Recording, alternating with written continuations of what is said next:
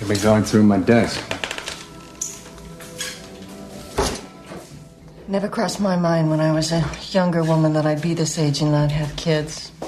Somehow in my mind, kids, raising them, making them good people, that's what I wanted. And then I met you and I realized that I'd be trading my dreams so that we could live yours. We sacrificed all of that so we could do good. We have done good. I was never prouder when you fought to make hate crimes a capital and federal offense. You stood so tall, defied the world, and you won. And it was then that I realized that all of our sacrifices were not in vain, that you were a good man. And now, everything you have ever achieved will be eliminated because with this horrible filth, you'll go down as a second-rate Joe McCarthy. Your problem, Shelley, is that you have no sense of history. She's no good.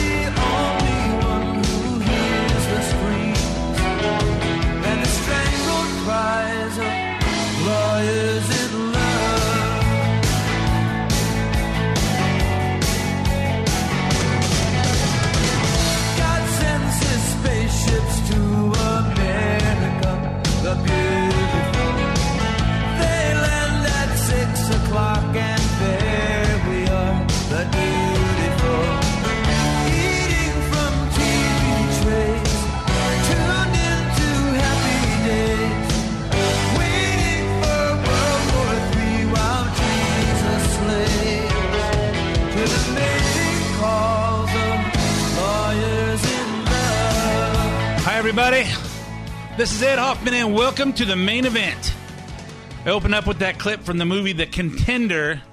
That if you haven't seen, it's a really good movie with Jeff Bridges as the president and Gary Oldman as the Senate Majority Leader, or the leader of the committee that confirms vice presidents. And that was his wife talking to him, and I use that clip because I think that's probably a conversation between Adam Schiff's wife and him. Maybe Jerry Nadler and his wife, if he was good enough to actually trick somebody into marrying him. And maybe even Nancy Pelosi and her husband. You know, they're all looking at this stuff, and maybe the dumb people out there are buying this BS. But you know, you gotta think that the husbands and wives of these people that are just out there lying and making fools of themselves to try and bring down Trump because they don't have any other way, are saying, you know, you have no sense of history. You know, everything you've done in your political career is going to be erased, and you're going to go down like a second-rate Joe McCarthy. You have no sense of history. And so I thought that was perfect because I answered a tweet that Nancy Pelosi tweeted, and I responded to it, and I say, hey, you know, she's complaining about something that Trump said, and I say, hey, maybe you should stop this behind closed doors farce of a impeachment thing that you're trying to do. I said, and I put in big letters, this will go down as your legacy, and you know, people are going to forget anything she did. I already forgot because I don't know anything she did that was useful. But apparently the people in San Francisco keep voting for her, so she must do something for them. I don't know what, but for some reason she's maybe she threatened to hurt them, and they're just trying to avoid any pain.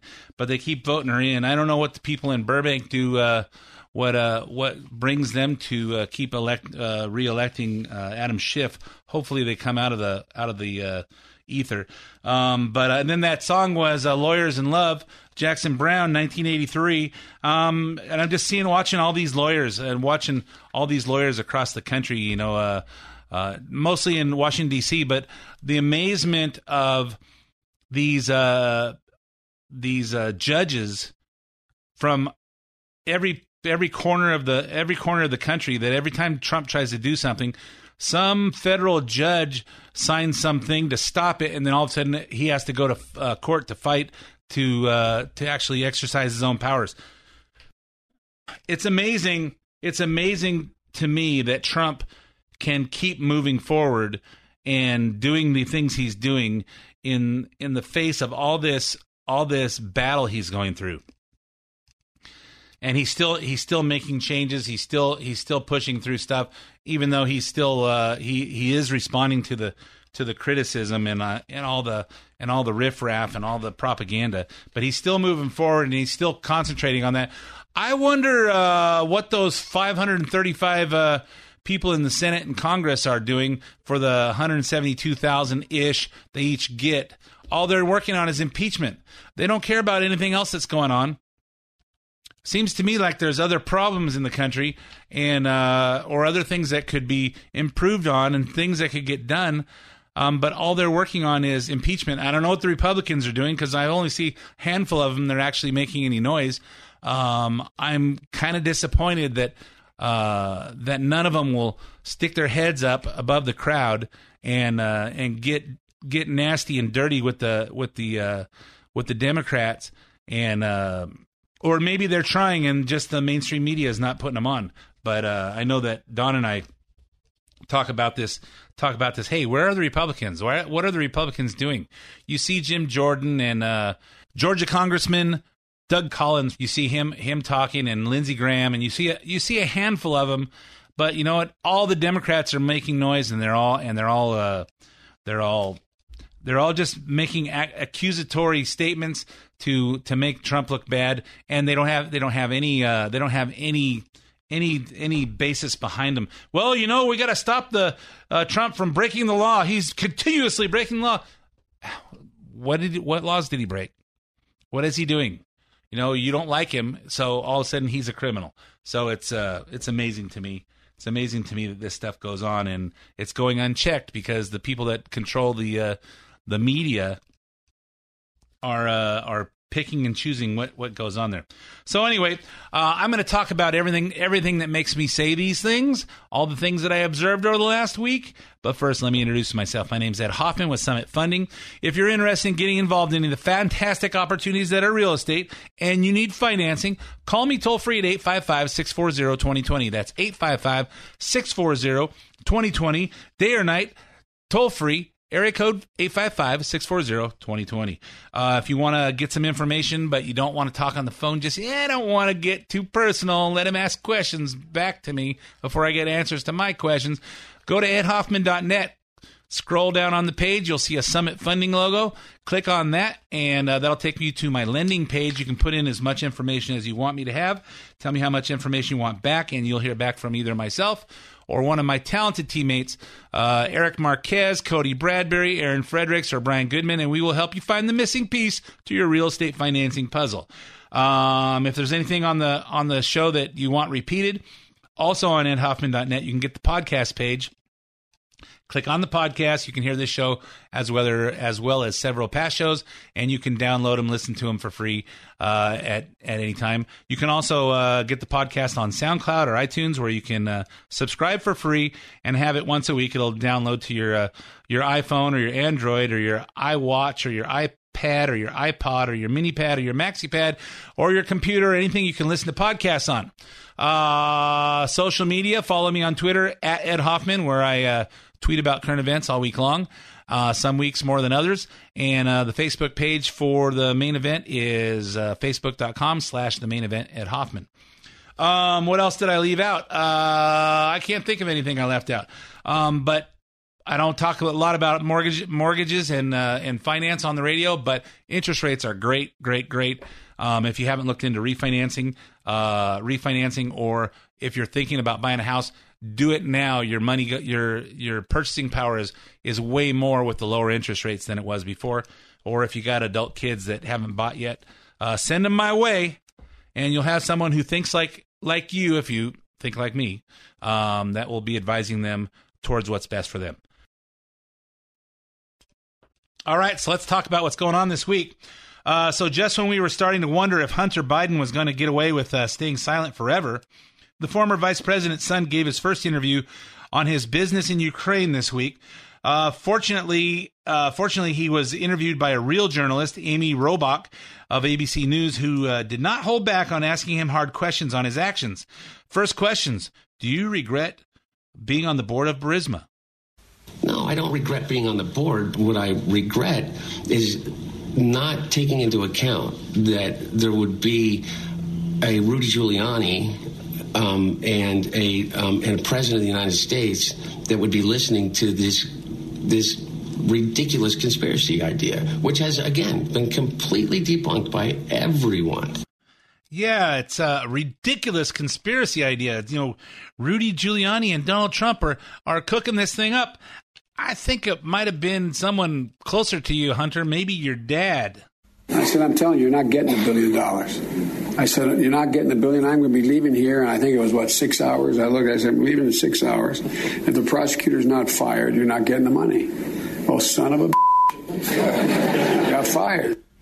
Yeah, you know, when your dad does something like that, which is exactly quid pro quo, and then he's dumb enough to go and say it on video in front of a group of people, and it goes on to YouTube, it's kind of hard to blame that on Rudy Giuliani or Donald Trump or anybody else. And it's kind of hard for those of us that think clearly to say, hey, you know what, we got to check into what Trump said to the Ukraine president Zelensky, because you know what, because Biden did exactly as vice president what they're accusing Trump of in an innuendo kind of a way, because the transcripts of the phone call don't indicate he made any pressure or said anything about holding back funds in exchange for until they investigate Biden's dealings over there. But it's exactly, and remember, and this should, if you're not fully engaged on this should make you really mad, because Joe Biden was over there with $1.6 billion of our taxpayer money. It wasn't his money that he's negotiating with. It was our taxpayer money. And he's over there saying, hey, you know what? Fire your attorney general, or whatever they call him over there. Fire this prosecutor, or else you're not getting the money.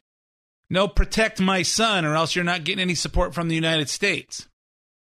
And what we come to learn later is that our whole support of Ukraine financially for their military all comes from a whole bunch of donations by the company Burisma to probably a dozen different political figures in the Democrat Party, and they were all urging Obama to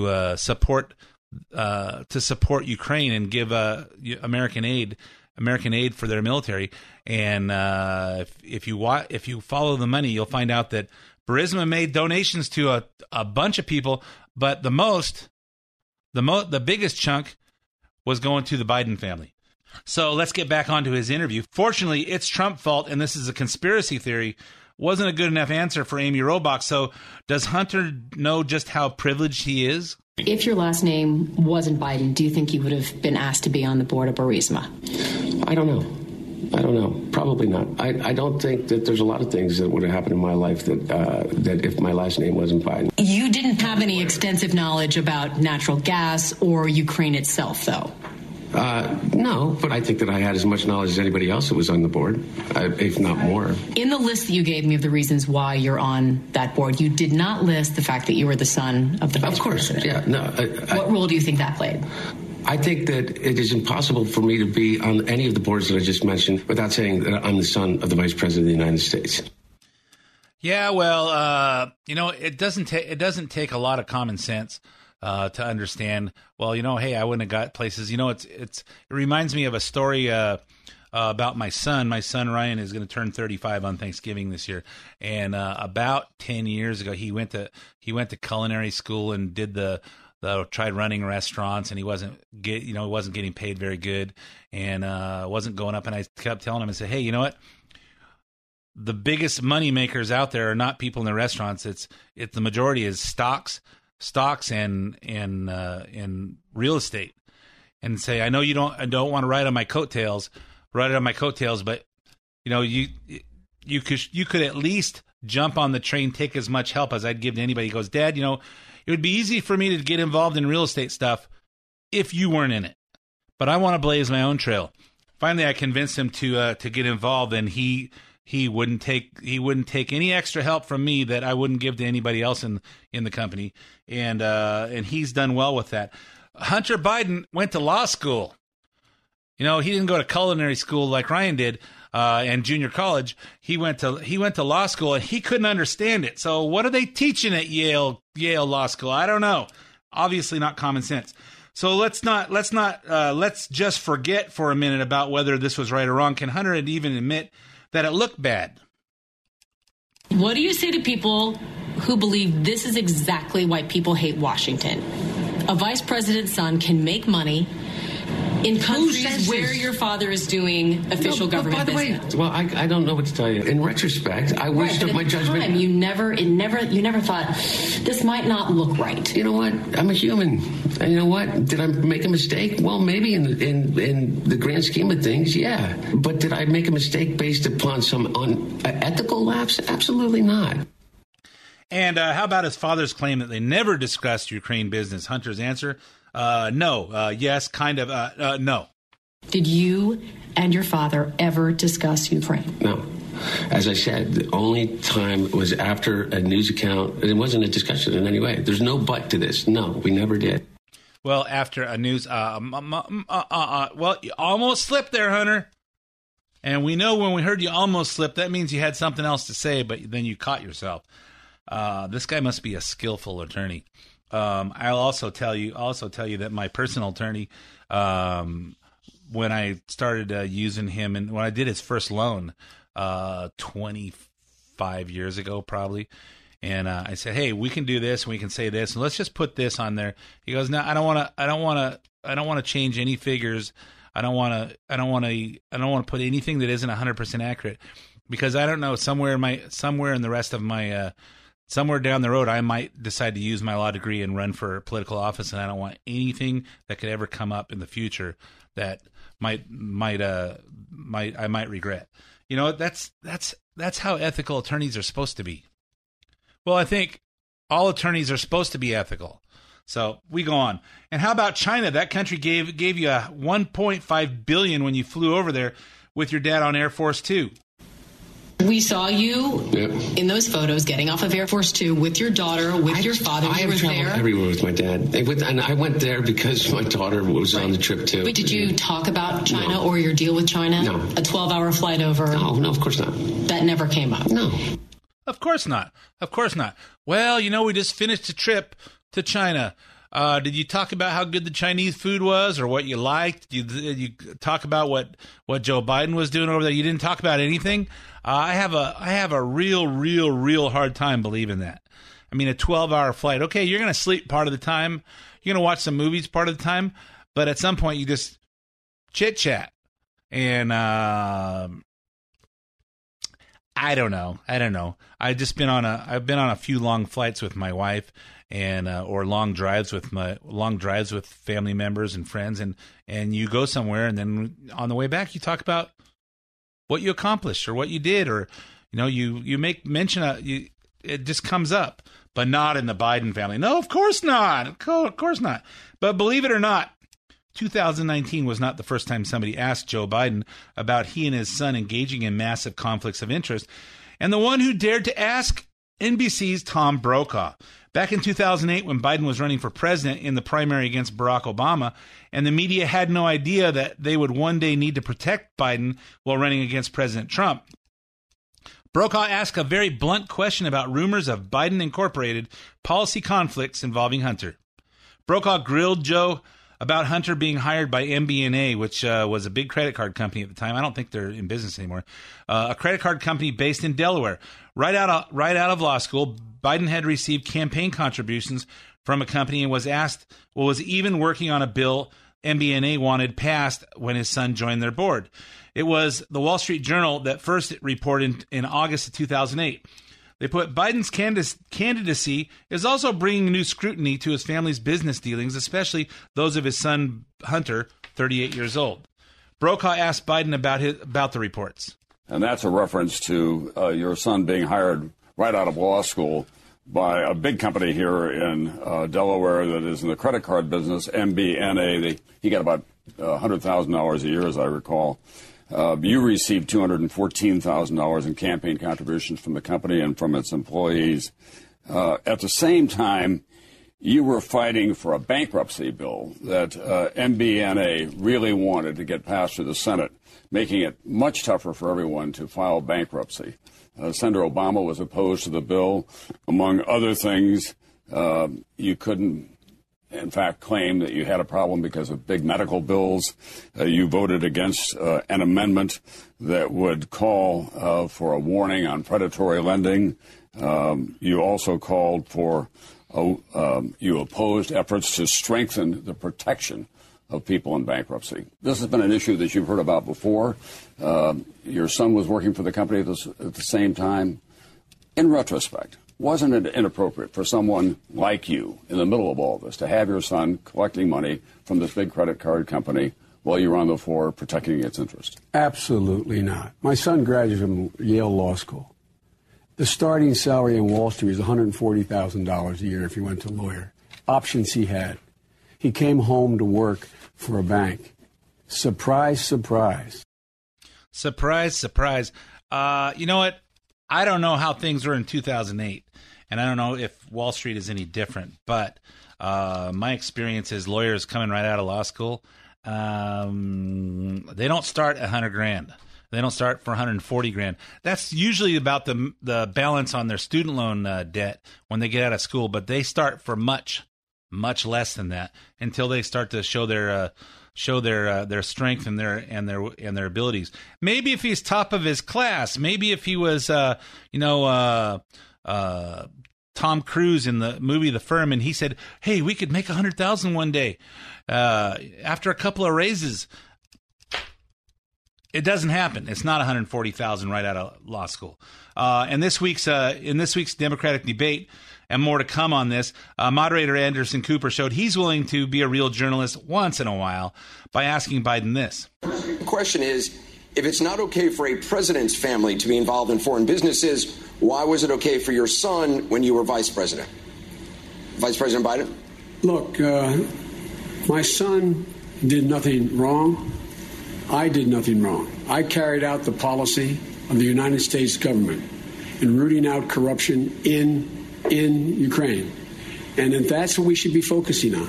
And what I wanted to make a point about, and my son's statement speaks for itself. What I think is important is we focus on why it's so important to remove this man from office. My son's statement speaks for itself.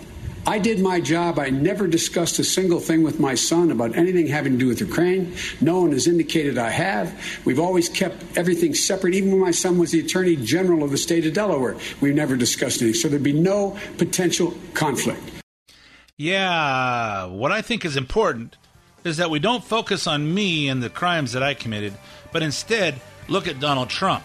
Because if you look at me too close, you're going to find out that I'm a crook and a criminal and not worthy of the office of the presidency of the United States, besides the fact that I can't really put two coherent sentences together and make any sense.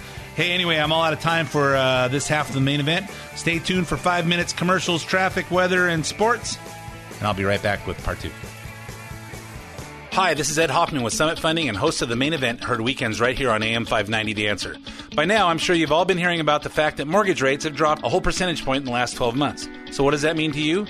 Well, if you own a home, it means we can possibly 1, reduce your payment, 2, pull out cash and pay off other bills, and then further reduce your payment, or 3, we can possibly reduce the term of your loan and get your home paid off years earlier than you planned. If you're over 62 considering a reverse mortgage, the lower the interest rates are, the more money you get on a reverse mortgage. And if you haven't even inquired about a reverse, you owe it to yourself to investigate this tremendous financing option. So if you're thinking about any of these, the time to act is now. For more information, call me at 855-640-2020. That's 855-640-2020. One last time, 855-640-2020. Or go to edhoffman.net and click on the Summit Funding logo. Ed Hoffman, NMLS ID number 9921, California DRE ID number 1012658, Arizona MLO license number 0926439, branch NMLS ID number 1841782, Summit Funding Incorporated NMLS ID number 3199, Arizona license number 0925837, equal housing opportunity. AM 590, The Answer.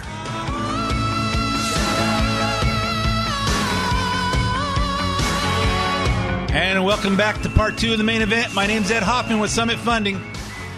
I don't talk a lot about real estate and financing, but if you own a house and you haven't looked into refinancing yet, rates are really good.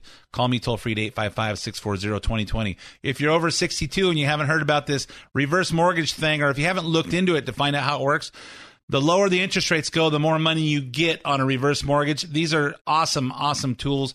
I had somebody call in because they don't like my commercial. I said the only difference is between this is you don't have to make payments you don't want to.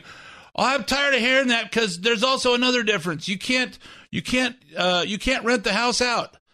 Well, okay, you're right there. But I was talking about if you live in the house and you're thinking about refinancing versus a reverse mortgage. Here's your difference.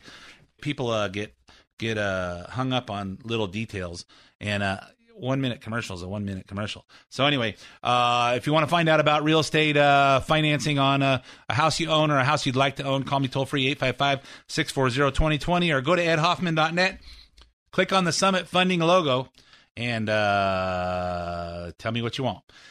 So hey, I was talking about the Hunter Biden thing in the first half, and just Friday morning, the Washington Post came out with that a diplomat tells investigators he raised alarms in 2015 about Hunter Biden's Ukraine work, but was rebuffed. I mean, that thing means blown off. A career State Department official overseeing Ukraine policy told congressional investigators this week, behind one of these closed-door meetings, that he raised concerns in early 2015 about Vice President Joe Biden's son serving on the board of Ukrainian energy company, but was turned away by a Biden staffer, according to 3 people familiar with the testimony. George Kent, a deputy assistant secretary, testified Tuesday that he worried that Joe Biden's position at the firm Burisma Holdings would complicate efforts by U.S. diplomats to convey to Ukrainian officials the importance of avoiding conflicts of interest, said the people who spoke on the condition of anonymity because of confidentiality rules. So somebody that was in that room said this is what he said, but they want to be anonymous because they don't want to get in trouble by Adam Schiff gonna give him a spanking for saying that stuff.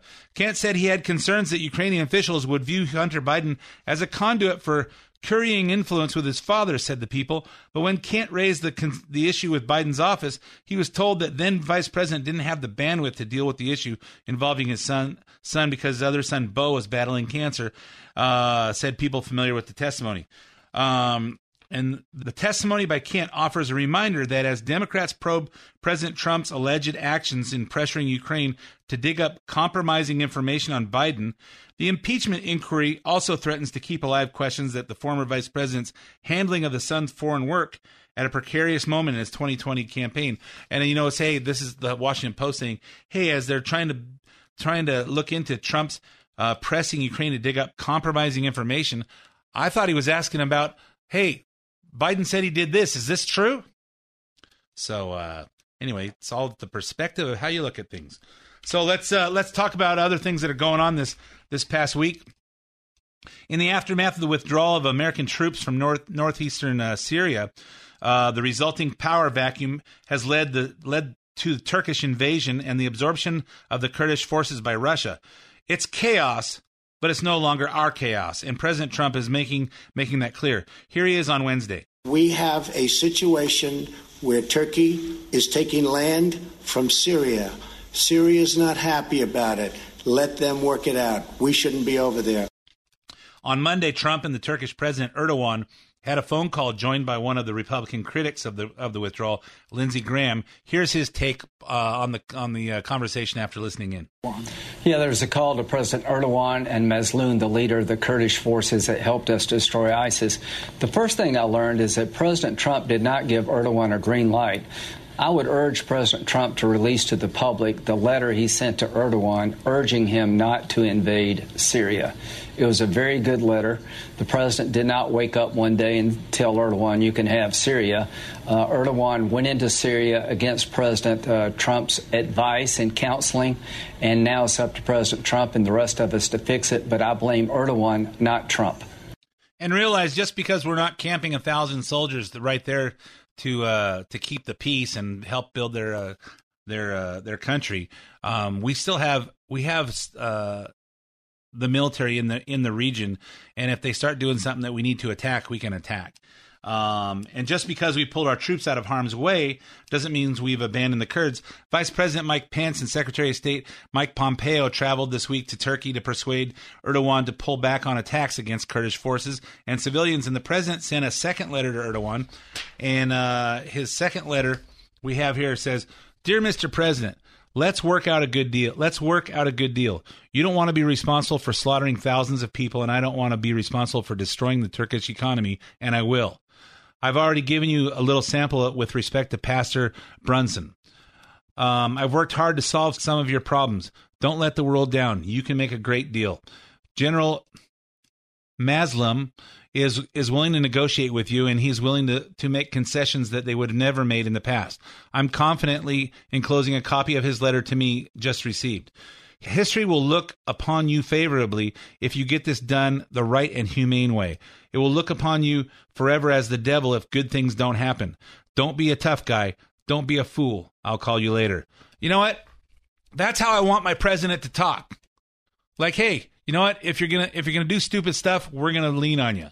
You know, everything doesn't have to be military or roll over and play dead. And that's what Obama and some of our other presidents have done. It's, hey, I'm just going to roll over and play dead. I'm going to talk tough, but then I'm not going to do anything. And although Erdogan ignored the threat, Trump held his ground on demanding a ceasefire. If they don't, the sanctions and tariffs and other things that we will do and are doing to Turkey will be devastating to Turkey's economy. And on Wednesday, Schumer and Pelosi pulled one of their classic gimmicks, going to the White House on the pretense of having a serious meeting about Syria, then leaving outraged before the meeting was over so they could make up a bunch of lies for the press. Here's Chucky Schumer and Nancy standing next to him, pretending to hold back tears. He was insulting, particularly to the speaker. She kept her cool completely, but he called her a third-rate politician. He said that there are communists involved and you guys might like that. I mean, this was not a dialogue. It was sort of a diatribe, a nasty diatribe, not focused on the facts. Oh, my God. Trump said things like that to her behind closed doors, in private, in front of just a few people, and not on national TV. Ah, man. That's terrible. I would have thought he'd hold a press conference and say those kind of things. He probably did that too. But how humiliating, how insulting. The speaker had to keep her cool, and now she's almost crying. Yeah, give me a break. The BS that they're pulling on him. Well, that's one side of it. Now let's hear the truth from a Republican who was in the room, Minority Leader Kevin McCarthy. See a pattern of behavior with Speaker Nancy Pelosi. She storms out of another meeting, trying to make it unproductive. The other Democrats stayed and actually had a very productive meeting with the general from the Joint Chiefs, with the Secretary of Defense, and the president in this meeting stated what his number one goal is, to make sure America is safe. We talked with the general, listened to the plan. Very productive between the Democrats who actually stayed in the meeting. Unfortunately, the speaker tries to make everything political. Her own statements weren't productive. To storm out of a meeting, which I've watched time before during other crises, is really not the ability of a speaker or the style how a speaker should carry herself out. You know what? I think I think the only reason they called that meeting was so that they could say, hey, we just talked to him and he's a madman. He doesn't have any plan. Everybody's advising against him. Well, he had the Joint Chief of Staff in there and he had the Secretary of Defense. And I have no doubt that Trump has talked to leading military advisors and come up with a logical solution and to what they're doing. And at some point, we can't be everything to everybody in the world, and at some point, we have to take a different stance. And while I support us keeping ISIS under control and keeping them over there, I'm going to wait and see what happens, because I've heard different sides to this. I have like I said last week, I have mixed feelings on whether he did the right thing or not, but I'm not taking judgment because I'm not the president. I don't know everything that he knows, and Pelosi doesn't care, and neither does Schumer. All they want to do is say stuff that will put doubts in people's minds that don't pay attention, so they'll support the impeachment. The impeachment's not going to happen, and everybody knows that. But they know that there's no way that they're going to lose the election next year. And I don't want to take that for granted, but they know they don't have anybody who can stand up to Trump. And they know Trump is doing good. He's doing good for our country. Well, our enemies don't fear us, and our allies don't respect us. That's bull. Our allies do respect us, and our enemies do fear us, because they know that Trump will push the button if he needs to. Trump will send the military, and Trump will cripple their economy, and he's not afraid to step on people's toes. That he rules America, and he's protecting America is his job. So anyway, let's get into the exciting stuff that happened on Tuesday night. The CNN Democratic debate. It's been over a month since the last Democratic primary debate, but we got a real treat on Tuesday night as CNN and New York Times debate in Ohio revealed new dynamics in the Democratic presidential race. Mayor Pete Buttigieg and other B-list candidates were newly aggressive in making their points. For the first time, Senator Elizabeth Warren took fire from multiple rivals trying to knock her off the top, and former Vice President Joe Biden struggled to make an impact as it became pretty clear many people are only supporting him out of sympathy. And, of course, he's struggling to try and put two coherent sentences together in a row. But one thing that these candidates had in common, a comically intense desire to impeach President Trump. Speedy and expeditious impeachment process. They would have no choice but to begin an impeachment proceeding, which gives them more power. And he has consistently, since he won, been selling out the American people. Well, it's a mistake on the part of Republicans who enable a president whose actions are as offensive to their own supposed values. Impeachment is the way that we establish that this man will not be permitted to break the law over and over without consequences. Yeah, I would ask Kamala Harris, how has the president been selling out the American people?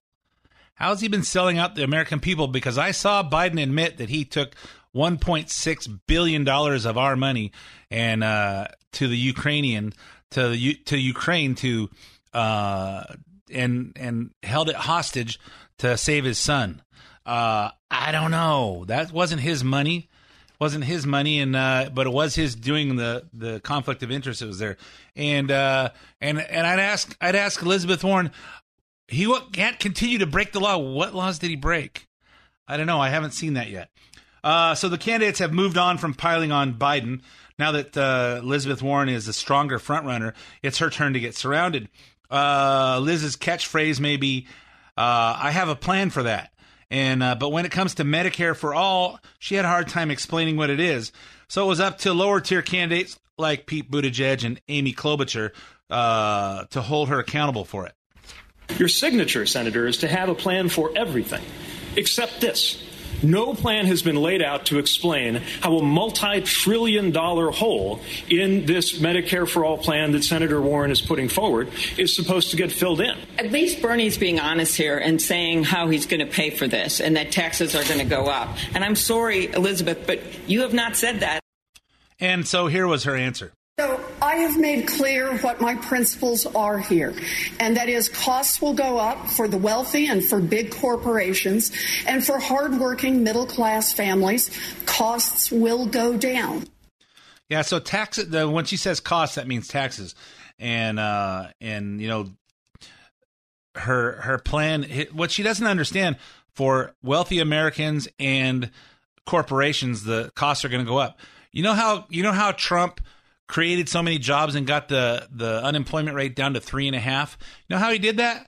By lowering taxes to corporations, and the corporations created the jobs. He didn't just take a bunch of money and hire people to do government jobs.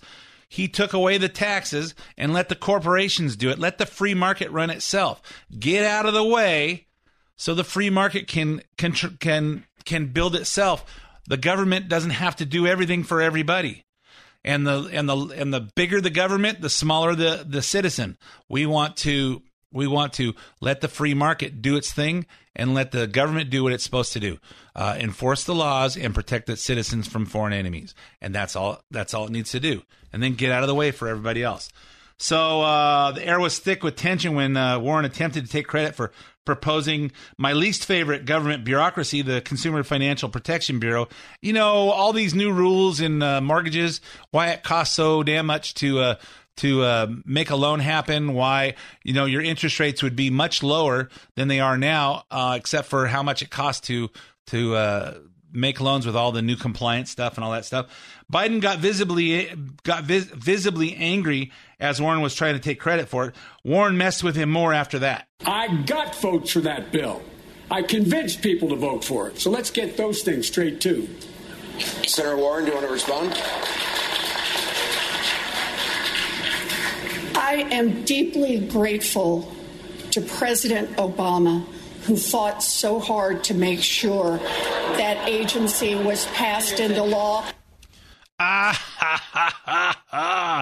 Who was it last the last debate? I think it was Cory Booker that said that he said, "Hey, you know what? You can't continue to take credit for everything that Obama did because you're not Obama and you weren't the president. And then when it's inconvenient on something that Obama did that didn't work out good, to say, well, I was the vice president, I wasn't the president." So anyway, that was pretty funny. But where was Bernie in all this? Fresh off of his heart attack 2 weeks ago, the socialist candidate is back in top form despite having lost much of his 2016 support to other candidates. Senator, we are all very glad you're feeling well, as you just said. But there is a question on a lot of people's minds, and I want to address it tonight. You're 78 years old, and you just had a heart attack. How do you reassure Democratic voters that you're up to the stress of the presidency? Well, let me invite you all to a major rally we're having in Queens, New York, BernieSanders.com. We're going to have a special guest at that event, and we are going to be mounting a vigorous campaign all over this country. That is how I think I can reassure the American people. Yeah, let me think. Who would that special guest be in Queens, New York? Who would be the next biggest socialist candidate who happens to be the congressman in Queens, New York? Alexandria Ocasio-Cortez, maybe? I don't know. Maybe. Up to this point, mainstream media has danced around the age question because all they want is just someone who can beat Donald Trump, because they don't care. They don't care. Hey, we just got to get that mean guy, the guy with the comb over and the blonde hair. We know it's really gray, but he must be coloring it because it's different colors sometimes. We got to get rid of that guy. We don't like him, regardless of what he's doing for the country. So we don't care what we do to the country to get rid of him. Up to this point, they've just ignored it. Let's just beat him. But now that most of the younger candidates are struggling to stay in the race, Beto O'Rourke and Cory Booker and even Kamala Harris, who's almost dead in this thing. They're almost irrelevant at this point. It's time to acknowledge that their three major candidates are all over 70. This isn't easy for Democrats. After all, this is the party that told us John McCain and Mitt Romney were too old to be president. They thought that, they said, hey, you know what? He's not going to live this. He's going to be like 70 or something if he got inaugurated, and then he'd be 78 by the end of his second term. They thought someone like Booker or Harris was the young blood America needed, but apparently America doesn't agree. So after Bernie got his heart attack question, Aaron Burnett asked Biden about his age, and he didn't take it so well. If you're elected, you will turn 80 during your first term. Last month, former President Jimmy Carter said he could not have undertaken the duties of the presidency at 80 years old. Why are you so sure that you can? Because I've watched it. I know what the job is. I've been engaged. Look, one of the reasons I am running is because of my age and my experience. With it comes wisdom. We need someone to take office this time around who on day one can stand on the world stage, command the respect of world leaders from Putin to our allies, and know exactly what has to be done to get this country back on track. And I will release my medical records, as I have 21 years of my tax records, which no one else on this stage has done, so that you can have full transparency as to my health and what I am doing. Just to be clear, Mr. Vice President, when will you release those records? Before the first vote. Before Iowa? Yes. Not by the end of this year? Well, before Iowa. I mean, look, I've released them before. I mean, I've released 55 pages of mine. I'm the only guy that's released anything up here. Yeah, and then it was Elizabeth Warren's turn. Senator Warren, like Senator Sanders and Vice President Biden, if you win the presidency, you would be the oldest president ever inaugurated in a first term. You would be 71. 40% of Democratic primary voters say they think a candidate under the age of 70 is more likely to defeat President Trump. What do you say to them? Well, I say I will outwork, outorganize, and outlast anyone, and that includes Donald Trump, Mike Pence, or whoever the Republicans get stuck with. Yeah, I have my doubts on that. If she even gets a nomination, I look forward to a mano-a-mano debate between her and Trump, because he's going to eat her lunch, because none of her policies make any sense. And for a businessman that is smart as Trump, he's just going to make her look like an idiot, or any of the other ones up there. If you were happy to see Ellen DeGeneres telling sensitive libs to calm down this week after she dared to have fun at a football game with the evil 43rd president of the United States, George W. Bush, then you might like the way the debate wrapped up. Here's Anderson Cooper. We have time for one more question that we would like all of you to weigh in on. Last week, Ellen DeGeneres was criticized after she and former President George W. Bush were seen laughing together at a football game. Ellen defended their friendship, saying we're all different, and I think that we've forgotten that that's okay, that we're all different. So in that spirit, we'd like you to tell us about a friendship that you've had that would surprise us, what impacts it's had on you and your beliefs. And there were some interesting answers.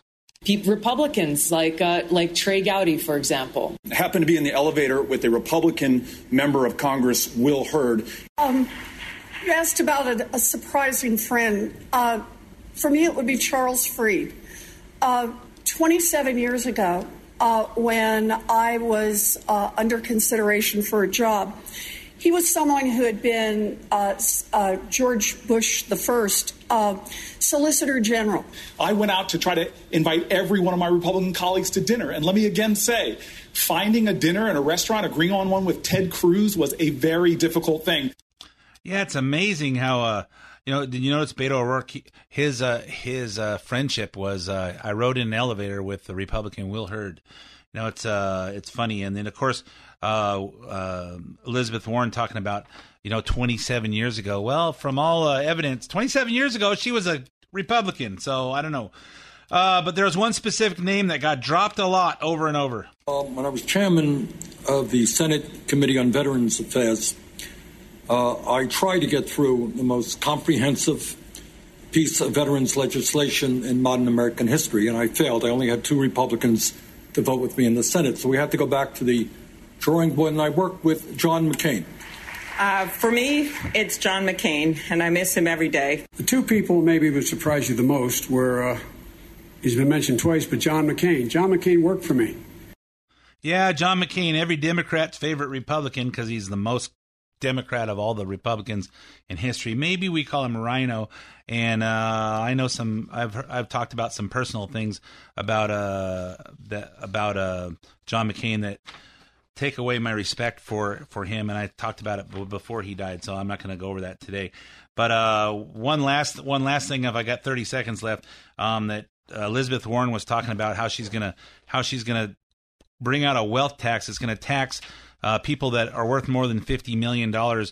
2 cents. They can give up 2 cents. 2 cents on every dollar above $50 million. And the numbers come out that will raise $2.75 trillion over 10 years. But her Medicare for All plan is going to cost $32 trillion. So the math doesn't work. It doesn't work out. This give everything free, and that's to say nothing of the cancel all the student loans and free this and free that. We'll talk more about this next week on The Main Event. The opinions expressed do not necessarily reflect the opinions of Summit Funding Incorporated. Ed Hoffman, NMLS ID number 9921, California DRE ID number 1012658, Arizona MLO license number 0926439, branch NMLS ID number 1841782, Summit Funding Incorporated, NMLS ID number 3199, Arizona license number 0925837, equal housing opportunity. AM 590, The Answer.